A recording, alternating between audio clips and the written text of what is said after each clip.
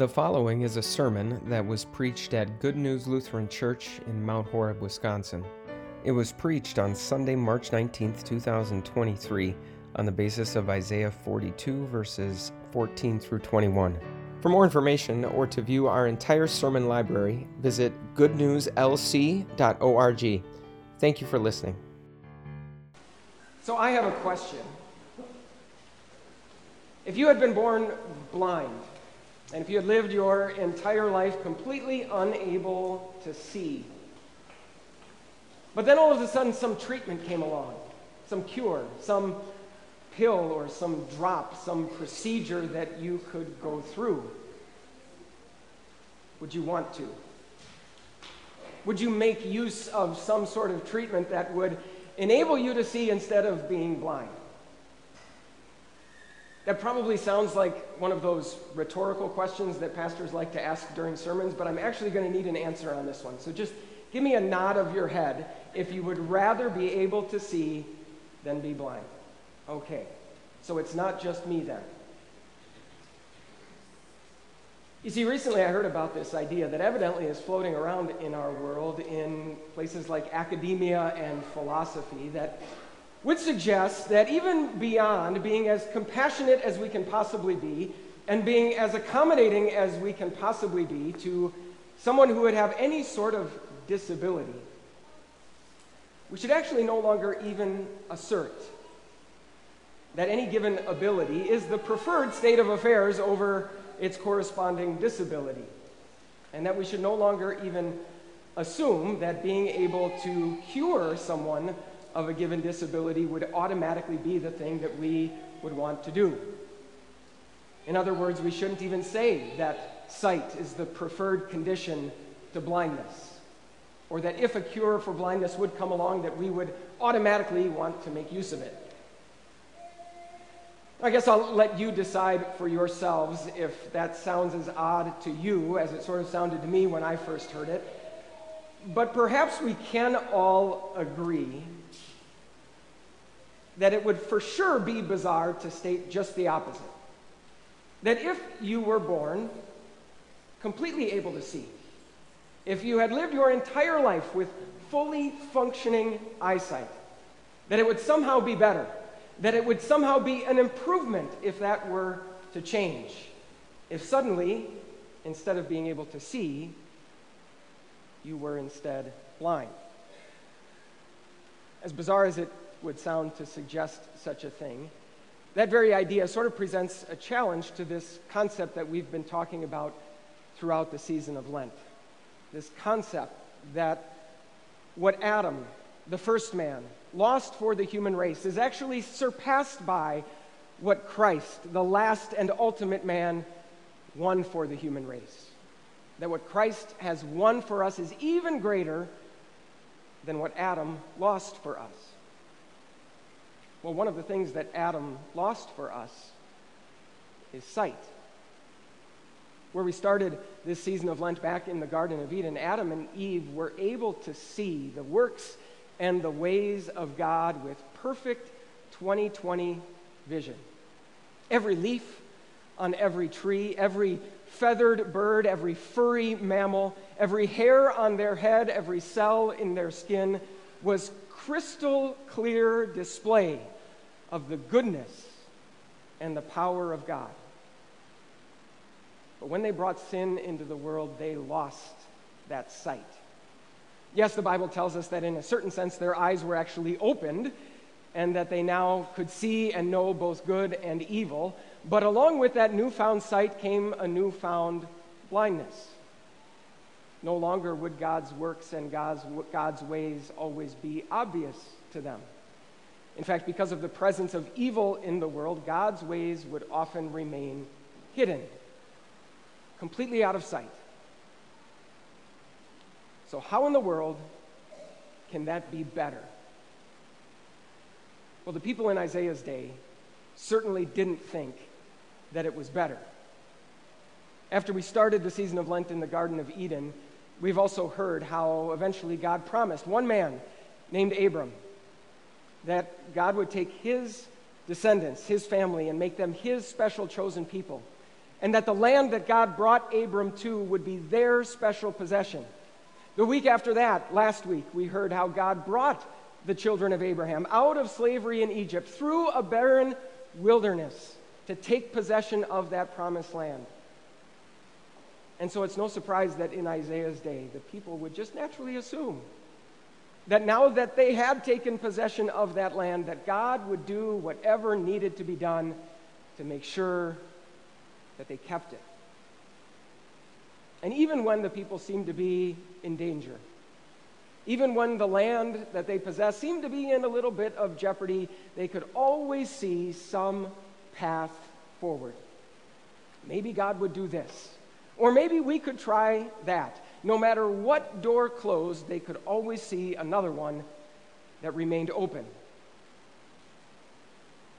Until God spoke to them through the prophet Isaiah. And he told them that eventually a kingdom known as Babylon would conquer them, that they would destroy their capital city and their magnificent temple, and they would carry them off into captivity. God's people sort of evaporating into thin air and no longer possessing the land that he had promised them. No more paths forward, just a dead end. No more open doors, all of them slammed shut. The day would arrive when God's work and God's ways would be completely hidden, when total blindness would set in. You can understand why they would struggle with that a little bit. You can understand why many of them spent the intervening years living in complete denial of what God had said. You can understand why people still today struggle with that very thing. It is natural for us to assume that we ought to be able to see the things that God is up to in our lives. And even when things get a little bit dicey for us, it's natural for us to assume that we will always still be able to see some path forward. Every time one door closes, another one that we can see still remains open. So one cancer treatment for mom didn't work, but the doctor says there's another one that we can try. The resolve and the determination that we woke up with this morning, determined not to do that thing that we know we shouldn't do, sort of evaporated into thin air, but tomorrow's another day. That value and worth we were looking for as human beings in our education, our degree, our accomplishments, our career sort of didn't pan out the way we had planned, but at the very least we can still be the world's best husband and the world's greatest dad. Well, eventually the day comes along when a sickness sets in and there are no more options for treatment. Eventually the day comes along where some sin or some struggle haunts us for our entire lives, no matter what we do. Eventually the day comes when no matter where we try to find our value, life leaves us feeling totally worthless. The day that comes along when God's work and God's ways in our lives seem to be totally hidden and total blindness sets in. So again, how in the world can that possibly be better?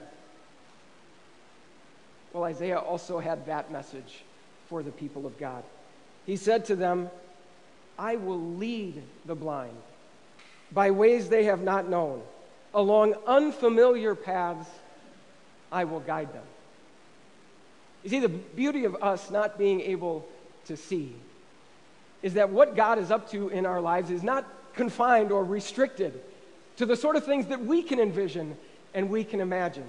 In fact, being blind sort of by definition guarantees that what God is going to do is something we could never imagine.